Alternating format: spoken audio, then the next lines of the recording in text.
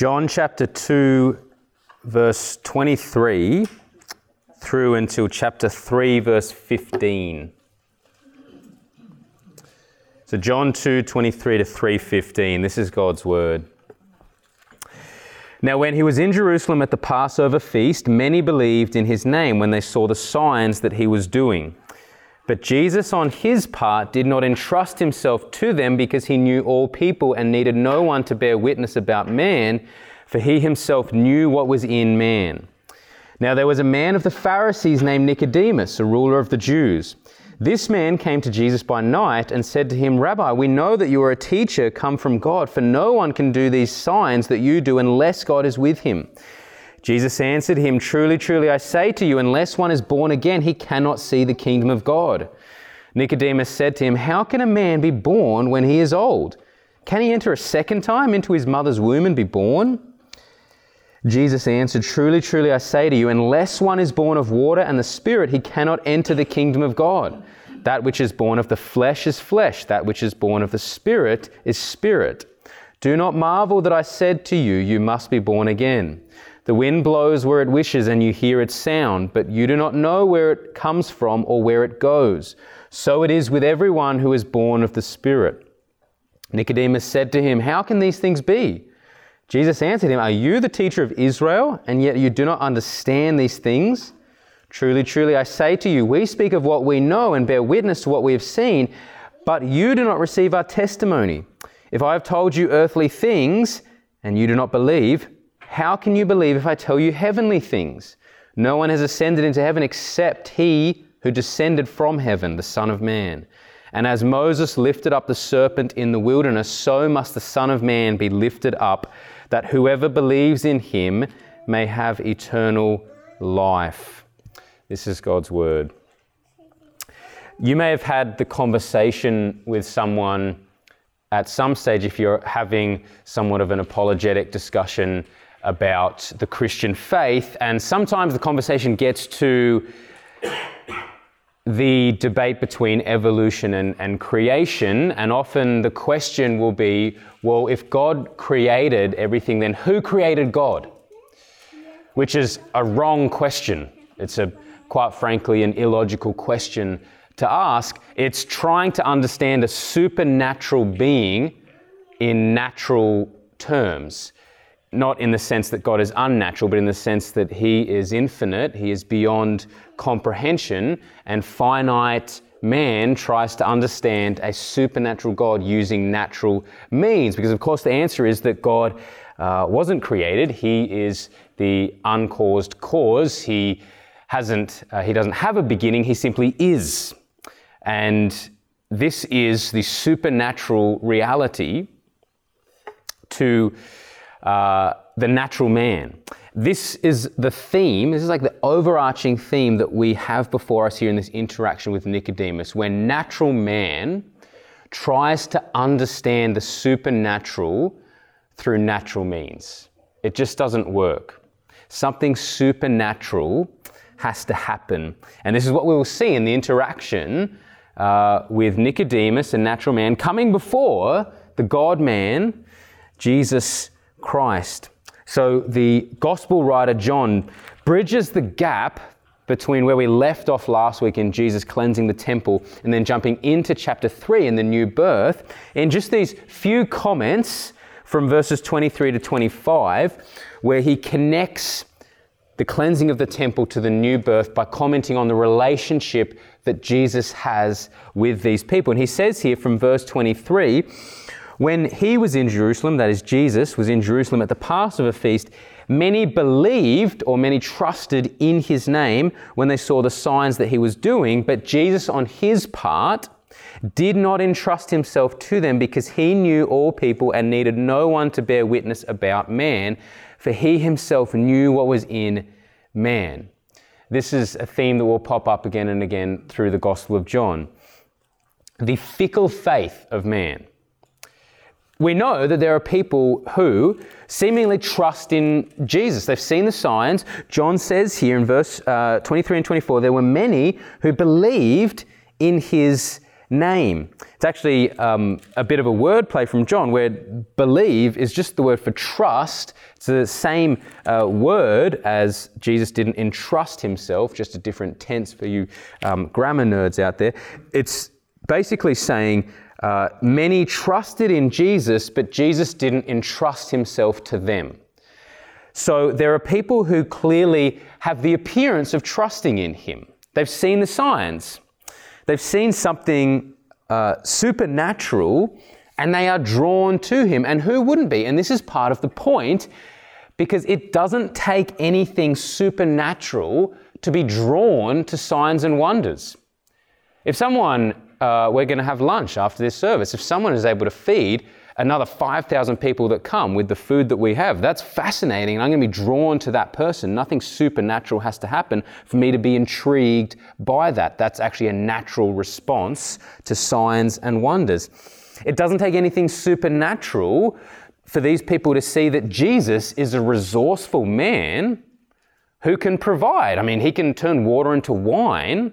He can provide enough wine for the rest of the wedding feast. It doesn't take anything supernatural for the natural man to be drawn to that. So the problem that John highlights here, where people trust in Jesus, but Jesus doesn't entrust himself to them, is that natural man here has no allegiance to Jesus himself. These people do not specifically have an allegiance to Jesus himself. And that's why Jesus doesn't entrust himself to them. He knows what's in man. If they genuinely were coming for him, we know that all those who come to him, he will never cast out. But there's clearly something just natural about the draw card that people experience here. They're being drawn to something by natural means, and hence Jesus doesn't entrust himself to them. We'll cover this in John 6 when we get to it. In John 6, we see a few of these scenarios. We know that in John 6, people follow Jesus after he feeds the 5,000, and they follow him, and Jesus specifically says, "You are coming to me not because you saw the sign, not because you saw the sign that I'm the bread of life, but because you ate your fill, because you just want more bread. You just want something that natural people want." He goes on in John chapter 6, and he says to people, this is a way to lose the crowd, you have to eat my flesh and drink my blood. Naturally, people say, what is this guy talking about? And then we read in John 6:61, Jesus actually says to them, oh, do you take offense to this? And then he goes on, and then we read just a few verses later in John 6:66 that many left him then. Many walked away. They took offense to that. That was the stumbling block, that they had to actually see him as the sacrificial substitute, where we would, in a sense, eat his flesh and drink his blood as the only means of cleansing. Many people walked away. So this is a theme that John introduces here that's developed later on, this fickle faith of man, where it's not genuine faith, it's a trust in something else. And Jesus very clearly knows what is in the heart of man. That's what we read here. He didn't need anyone to bear witness about man. He knew what was in man, and that is a dead heart that cannot truly seek Jesus unless something supernatural happens. He knows that is within us. So these comments from John here in 23 to 25 of chapter 2 sort of set the scene for this interaction with Nicodemus. And in the interaction with Nicodemus from chapter 3, we see a very similar thing of someone coming to Jesus, seemingly trusting in him. Read what Nicodemus says here in verse 2. He says, "Rabbi, we know that you are a teacher come from God, for no one can do these signs that you do unless God is with him. We know that you've come from God." That seems pretty good, but Jesus doesn't then say, well, that's great, Nicodemus. Now let me lead you in a prayer to ask me into your heart and then, take you off and we'll continue this path. He actually, if anything, creates more of a barrier.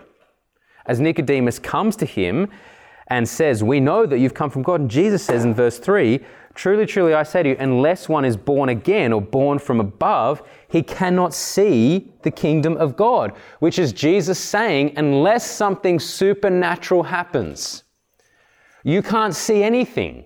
You can't truly know God unless something supernatural happens. So let's just bring clarity to the issue at hand here through a bit of a problem and then the solution. The problem here is when natural man comes to seek something supernatural through natural means. When natural man is confronted by something supernatural and continues to think solely in natural means. This is part of the problem here. Nicodemus is a bright and intelligent guy. He's the teacher of Israel. He's either the most prominent teacher or he is extremely prominent. So he's not a fool, but the reality is he is spiritually dead. He is still thinking in natural terms. And so he comes to Jesus. We read that he comes at night. It's probably not worth building a whole doctrine of like shame in this. Maybe he did feel a bit of shame and so he came at night, but we know that rabbis would often do their work at night because there was far fewer distractions. So it was also a normal thing to come and have a bit of a Q&A at night time where people weren't around so that you could actually have concentration. That aside, Nicodemus comes to him by night, and he gives the appearance of divine revelation. Almost. He says, we know you've come from God. No one can do these things unless God is with him. But Jesus isn't fooled by this. He doesn't follow Nicodemus's line of thought. He immediately strengthens that barrier that must happen so that someone knows that something supernatural has to happen for this person to actually know anything about the kingdom of God. So we see that Nicodemus is still thinking in natural fleshly ways in verse 4, because after Jesus says, unless you are born from above, you will not see the kingdom of God. Nicodemus says, well, how can a man be born when he is old? Can he enter a second time into his mother's womb? It's of course like an incredulous response from Nicodemus. He probably has a bit of sarcasm in what he's saying. In his mind, there is clearly no logical way this can happen. You can't physically enter in and be born again. This is impossible.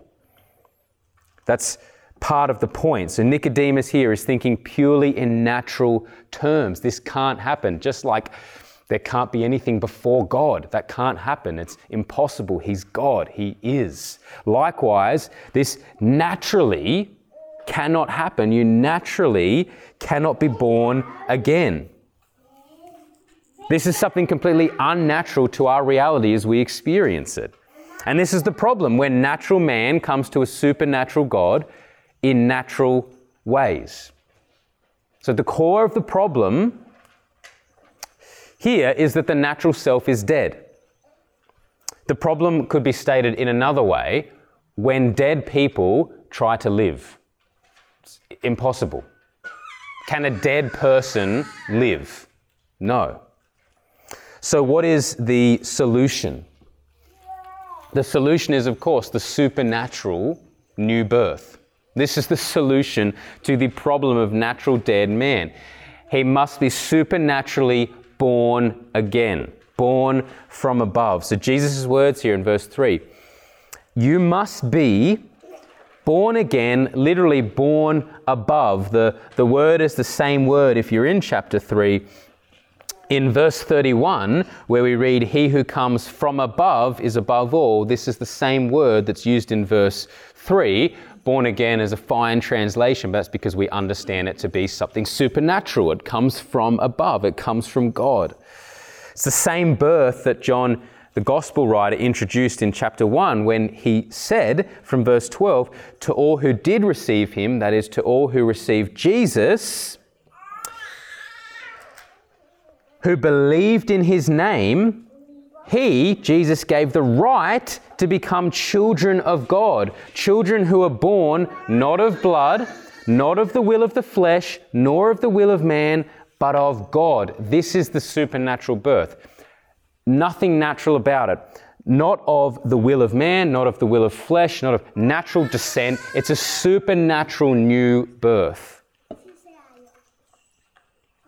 So this is the solution to the problem of natural man and his relationship toward the supernatural God. Natural man has to be made alive. We are dead in sin.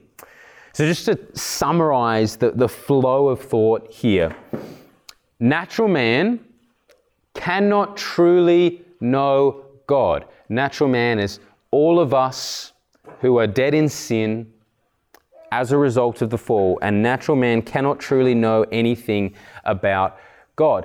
Even though people give the appearance of coming to Jesus, like we read, they cannot truly know anything about God because something supernatural has to happen.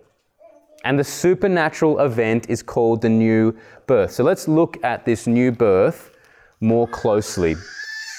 In verse 3, John writes here that Jesus calls it a birth from above. And in verse 5, we read Jesus calling it a birth where someone is born of water and the Spirit. Truly, truly, I say to you, unless one is born of water and the Spirit, he cannot enter the kingdom of God.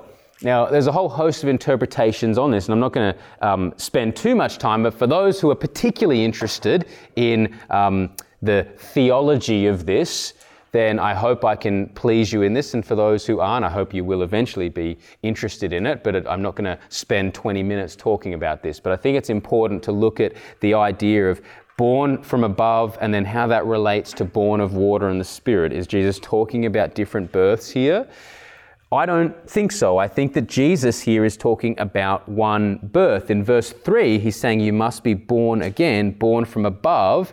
And then he is clarifying or amplifying this in verse 5 when he says one must be born of water and the Spirit. And the birth of water and Spirit is the same as the birth from above. It's one new birth that he is talking about this. So the water in verse 5 is not referring to a natural birth and then the Spirit to the supernatural birth. The water and Spirit together are these common themes that describe cleansing and the spiritual renewal. It's the same as being born from above. As is often the case in Scripture, where you say one thing and then you say the same thing in a different way to amplify its meaning.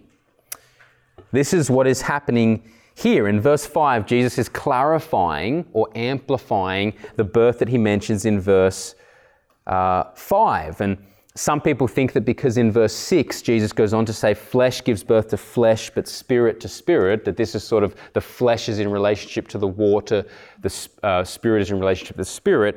I don't think that's happening. I think what Jesus there is saying, basically, flesh gives birth to flesh. Natural people this can't happen naturally.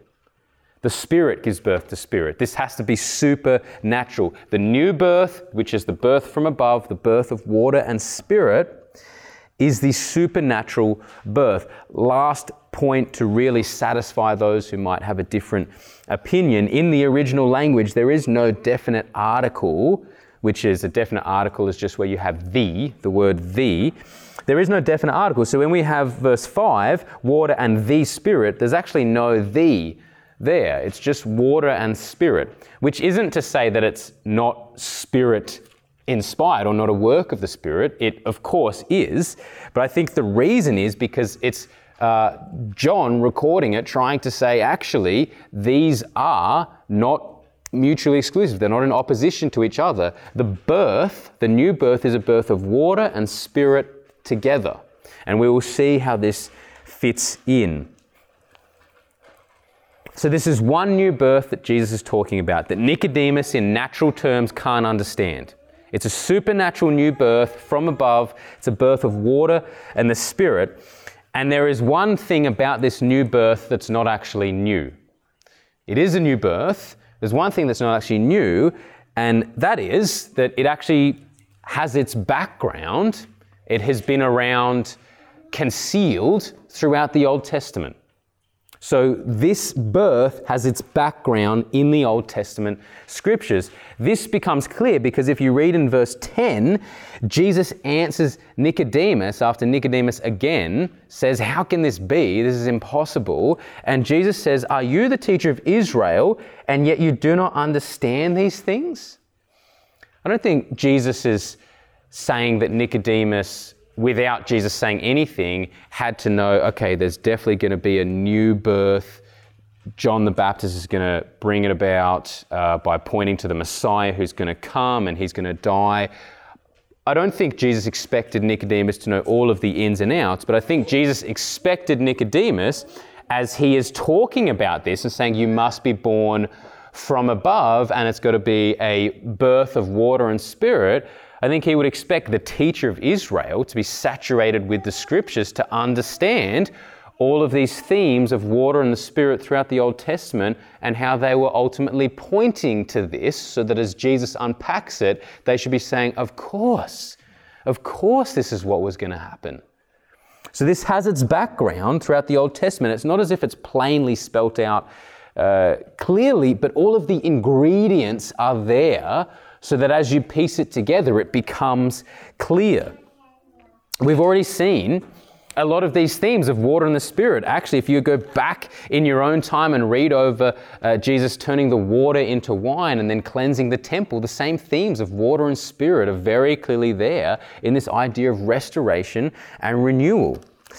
Remember that as Jesus turns water into wine, we're reminded of passages like Isaiah 25, where we read of God speaking of restoration, and he says, on this mountain, the Lord of hosts will make for all peoples a feast of rich food, a feast of well-aged wine, of rich food full of marrow, of aged, well refined. It's basically saying there's going to be just a fantastic, unimaginable feast full of well-aged wine, a rich, abundant feast. And then you have Jesus here, his first sign that he points to at a wedding, turning water into wine out of an abundance. There is an abundance of supply of this wine, and it has all of its background in this restorative promises that God gives to his people. Now, in a similar way, the themes of water and spirit are often used to convey the idea of renewal and restoration elsewhere. So in Isaiah 44, you might know it because it comes in the context of all of these near the servant songs, where God is speaking of his chosen servant.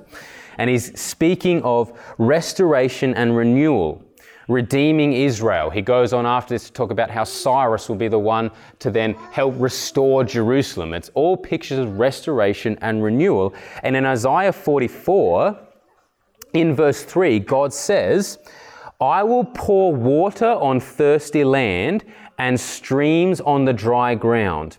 I will pour my spirit upon your offspring and my blessing upon your descendants. I will pour water on thirsty land and streams on the dry ground. I will pour my spirit upon your offspring and my blessing upon your descendants. Now that's parallelism in Hebrew scriptures. Parallelism, I wouldn't ever really talk like this, but if I said, tonight I'm going to go on a walk around Lake Tuggeranong, a casual stroll by the lake. I don't know why I would say that, but I'm saying the same thing, but just amplifying it. This is what's happening here. It's very common in Hebrew scriptures to say the same thing again, but in a different way. And there's actually a double parallelism. So you have, I will pour water on thirsty land and streams on the dry ground. That's saying the same thing. I'm going to pour water out where it needs it.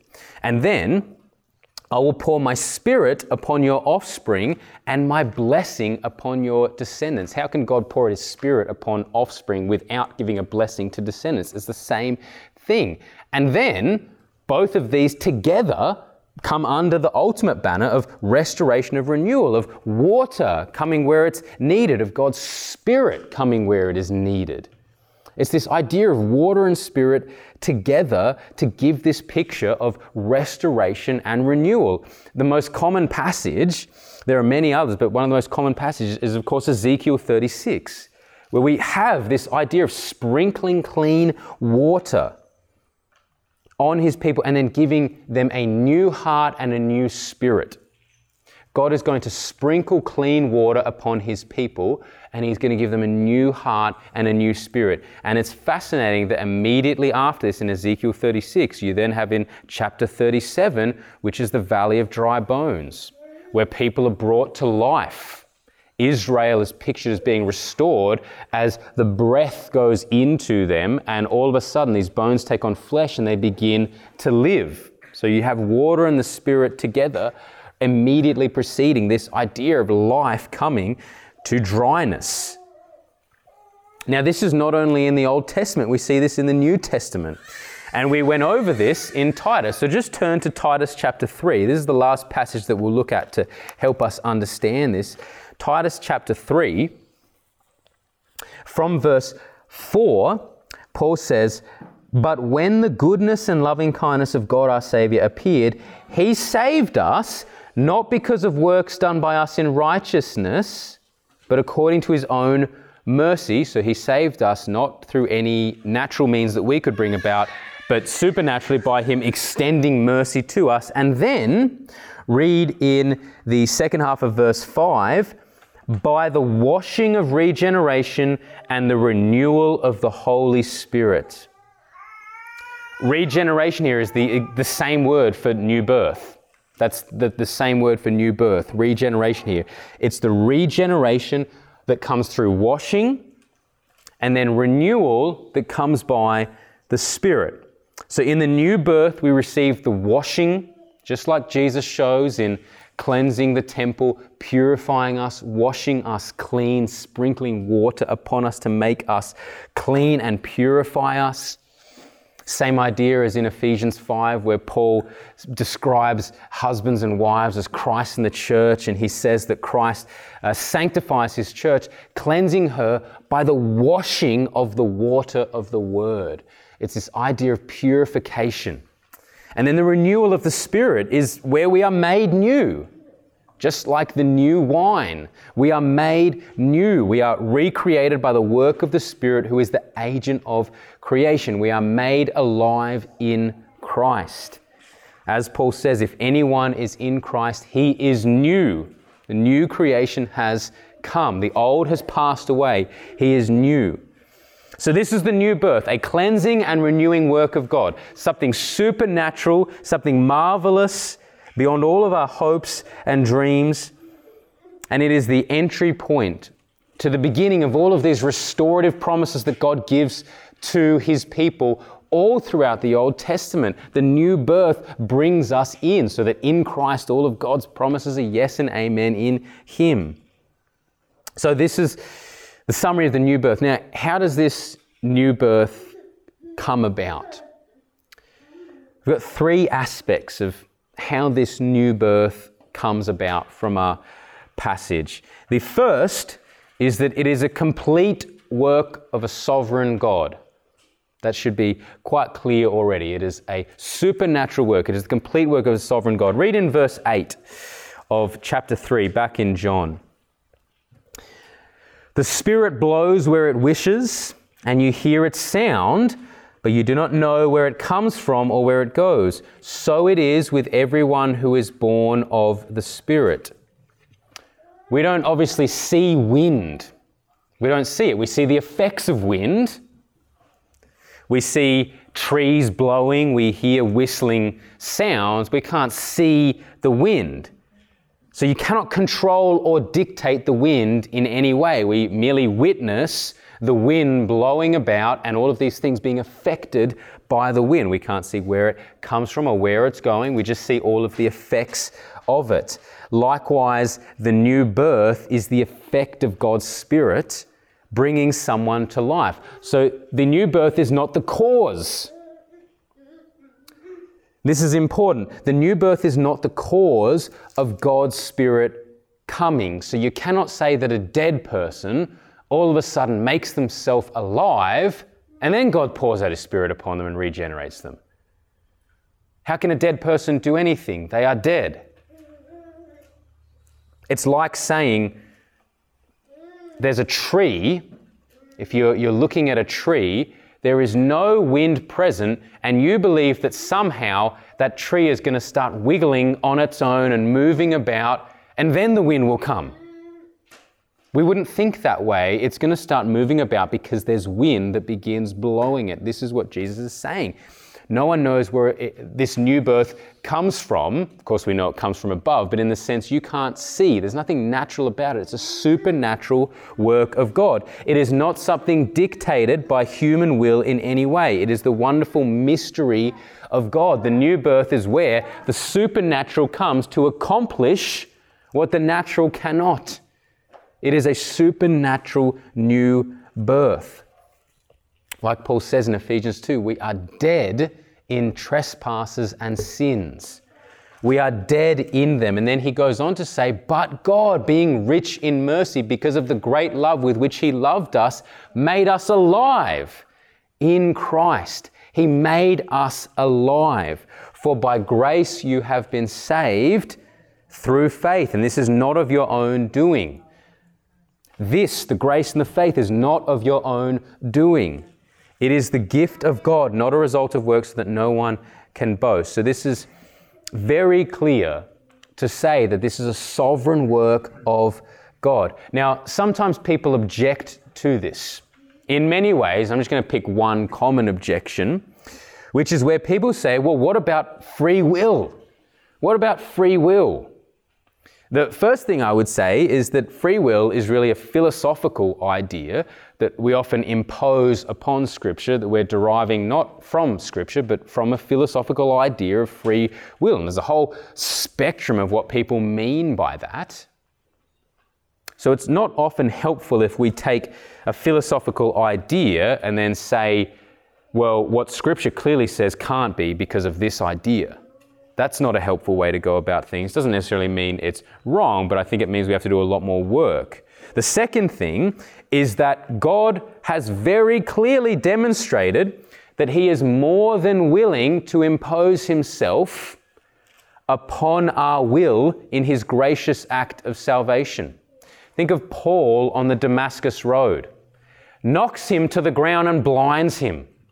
That's a violation of his will. Imagine Paul saying he's violated. I mean, he couldn't say anything. He's just been knocked to the ground and blinded. He's just in a state of utter shock. God very clearly shows that he is able to do this. It's like, to come up with this objection that God imposes himself on our will is like if someone drowned, if you were there and someone drowned, they went under, and you saw it all, and they're under, and they're not breathing anymore because they're at the bottom of a 10-meter pool. And then someone comes in a minute later, jumps in, brings them out, brings them back to life. And could you imagine the audacity of someone saying, you just violated their will? Hey, you just brought them to life against their will. No, they're dead. They've lost that.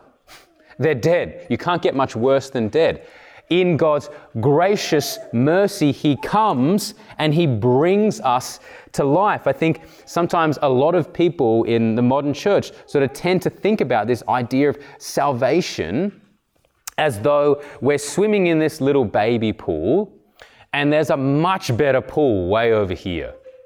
And sure, baby pools are okay. We have one. It's nice to sit in. But of course, I'd rather be in a huge lagoon type pool. And sometimes we think God is kind of saying, hey, come over to my pool. It's much better over here. It's much better. You've got room and space, but you just make up your own mind. You can stay in there if you want, but you've got to make the decision. That's not biblical. That's not what Scripture says here. It's a sovereign work of God. It is more like us drowning.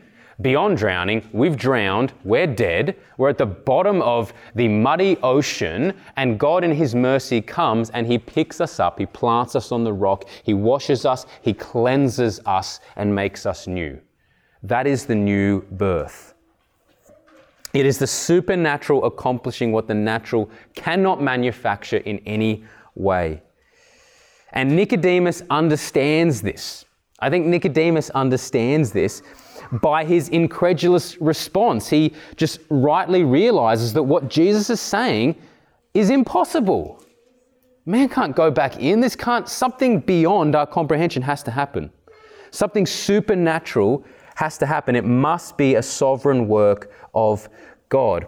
And this is why this is the most humbling of doctrines for us, because it leaves absolutely no room for boasting.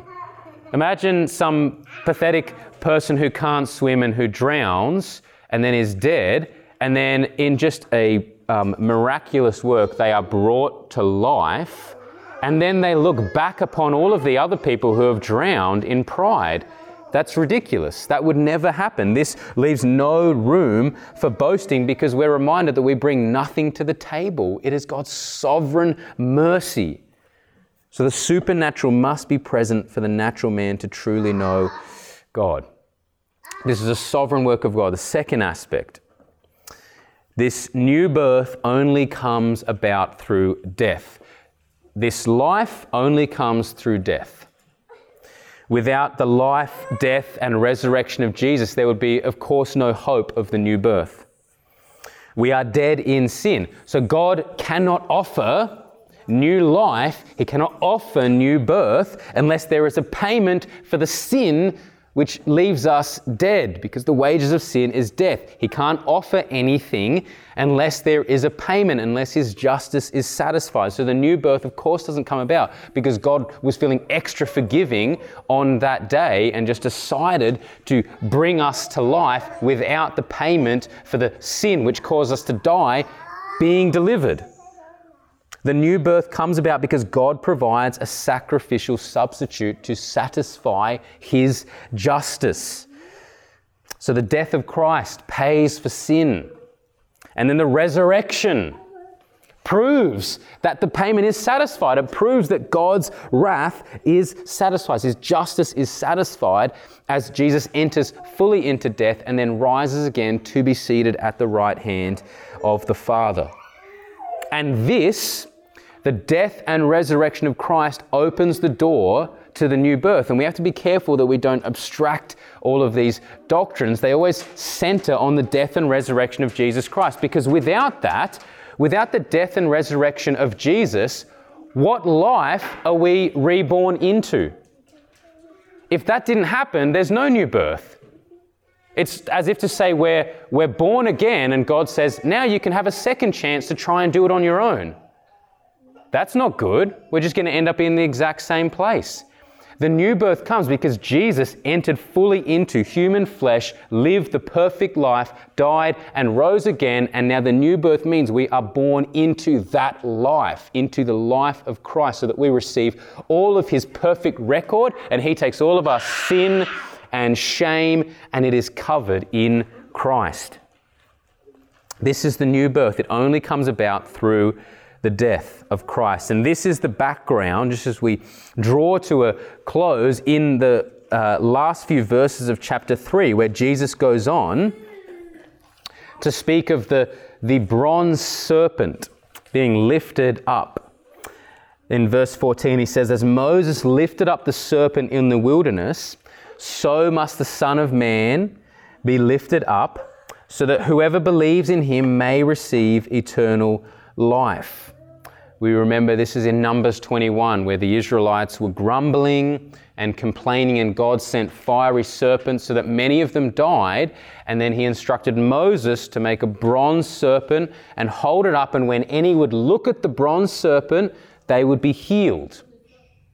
And Jesus here says, after he has just finished saying to Nicodemus, from verse 11 to 13, it's really Jesus saying the only way that you can understand anything about heavenly things is if someone from heaven reveals them to you, and that is the Son of Man. I'm revealing that to you. And then he goes on to say, as Moses lifted up the serpent in the wilderness, so must the Son of Man be lifted up, so that all those who look to Jesus as he is lifted up upon the cross, as he is exalted as the suffering servant, as the Savior of the world, all who look to him will receive healing. The healing is the disease of sin. We are cleansed of that. And we then receive eternal life. Eternal life is life of the age. It's life of the age to come, which we'll look at this more next week when we begin from verse 16. So I won't touch on it too much now. But Jesus is saying, just as Moses had to lift up the snake when all of the people, as a result of their grumbling and complaining, were poisoned and had a disease that was ultimately going to result in their death, as they looked up, they were healed in this way. As I am lifted up upon the cross, all who look and turn to me, to the Son of Man, will be healed. The new birth comes through the death of our suffering servant hung upon the cross, where true healing, true purification, true restoration comes. And then finally, the last point, the normative means that God brings about the new birth, the normal way that God brings about the new birth is through proclaiming Christ. So God can, if He is pleased, save people in a Saul-like fashion like we saw. But we know that the normative means God has given to bring about the supernatural is through His word being proclaimed. Paul says this in Romans 10. Everyone who calls upon the name of the Lord will be saved. How will they call on whom they have not believed? How will they believe on whom they have not heard? How will they hear unless there is a preacher? How will they preach unless they are sent? It's this golden chain, this circular chain to say, how is this going to happen? Well, it's because someone is going to go out. Where are they going to be sent from? They're going to be sent ultimately from the Holy Spirit, by the Holy Spirit, which we see in Acts 13 takes place in the church. We think of Paul and Barnabas being sent out. They will be sent out to proclaim the very work which saved them. And as that word is proclaimed, faith comes by hearing, and hearing by the word of Christ. This is the beauty of God's redemptive work. He actually delights in having His people partake in proclaiming the very work which saved them. He delights in having His children be about His business, which is one of bringing glory to Him as He saves lost, wicked people, brings them out of darkness and into light. I want to finish with just an account of a very famous preacher who demonstrates this. If you, a natural question to ask if someone is not born again is, well, how do I know? How do I know if I'm born again? And the simple answer is, well, you will hear. And as you hear, you trust in Jesus Christ. The word goes out as we proclaim. It's not like we're looking for a tag on someone to say born again or not.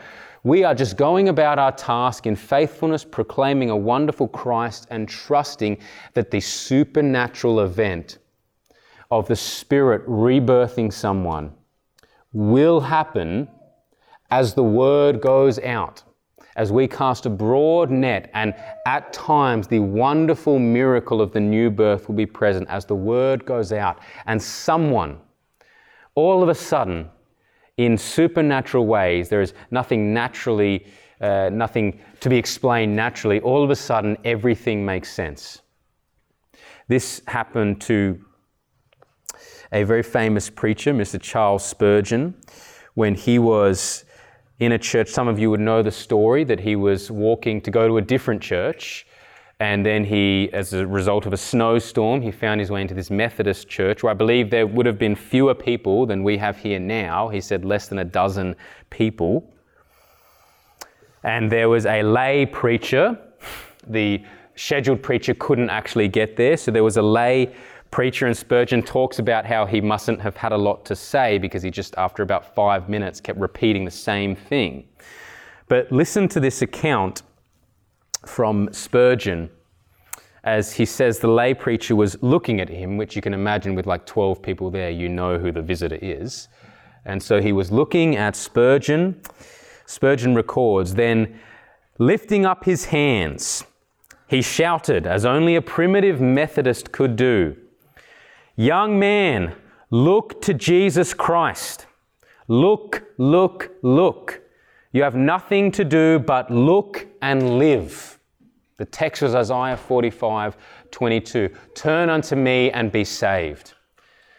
And he is saying to Spurgeon, look, look, look.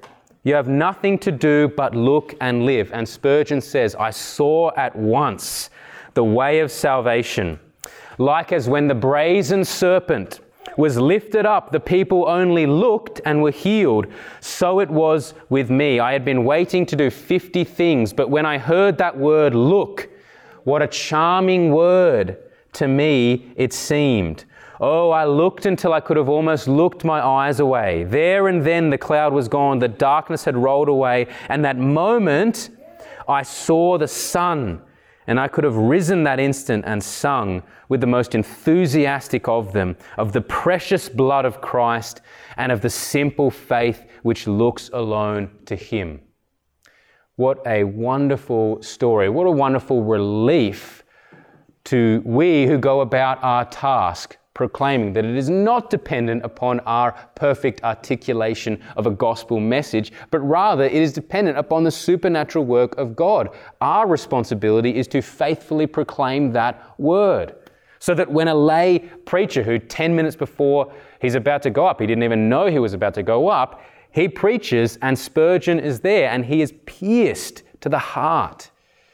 And he looks upon his Savior just as the snake was lifted up and the Israelites looked upon it. Spurgeon looks upon Christ, and in that instant he could have sung with the most enthusiastic of them of the precious blood of Christ and the simple faith which looks alone to Him. What a wonderful story. Let's pray and then we will finish by taking the Lord's Supper together. Father, thank you so much for this wonderful mystery of the new birth, that you are sovereign over all, and that is such a relief to us, and yet you have given us the responsibility of being your witnesses, of going about and faithfully proclaiming a wonderful Christ. And it's such a beautiful thing to know that there is no unnecessary pressure, that we cannot naturally bring someone to faith. It's a supernatural work, and you delight in we as your children being about this work as we faithfully go out and you sovereignly use us. And we do pray that there would be many more people here in this city of Canberra who, like Spurgeon many, many years ago, would stumble across a conversation or stumble across a gathering and would hear with clarity the word of Christ and would be pierced in their heart and would know the hope of salvation and the hope of the resurrection. We thank you for this. We praise you in Jesus' name. Amen.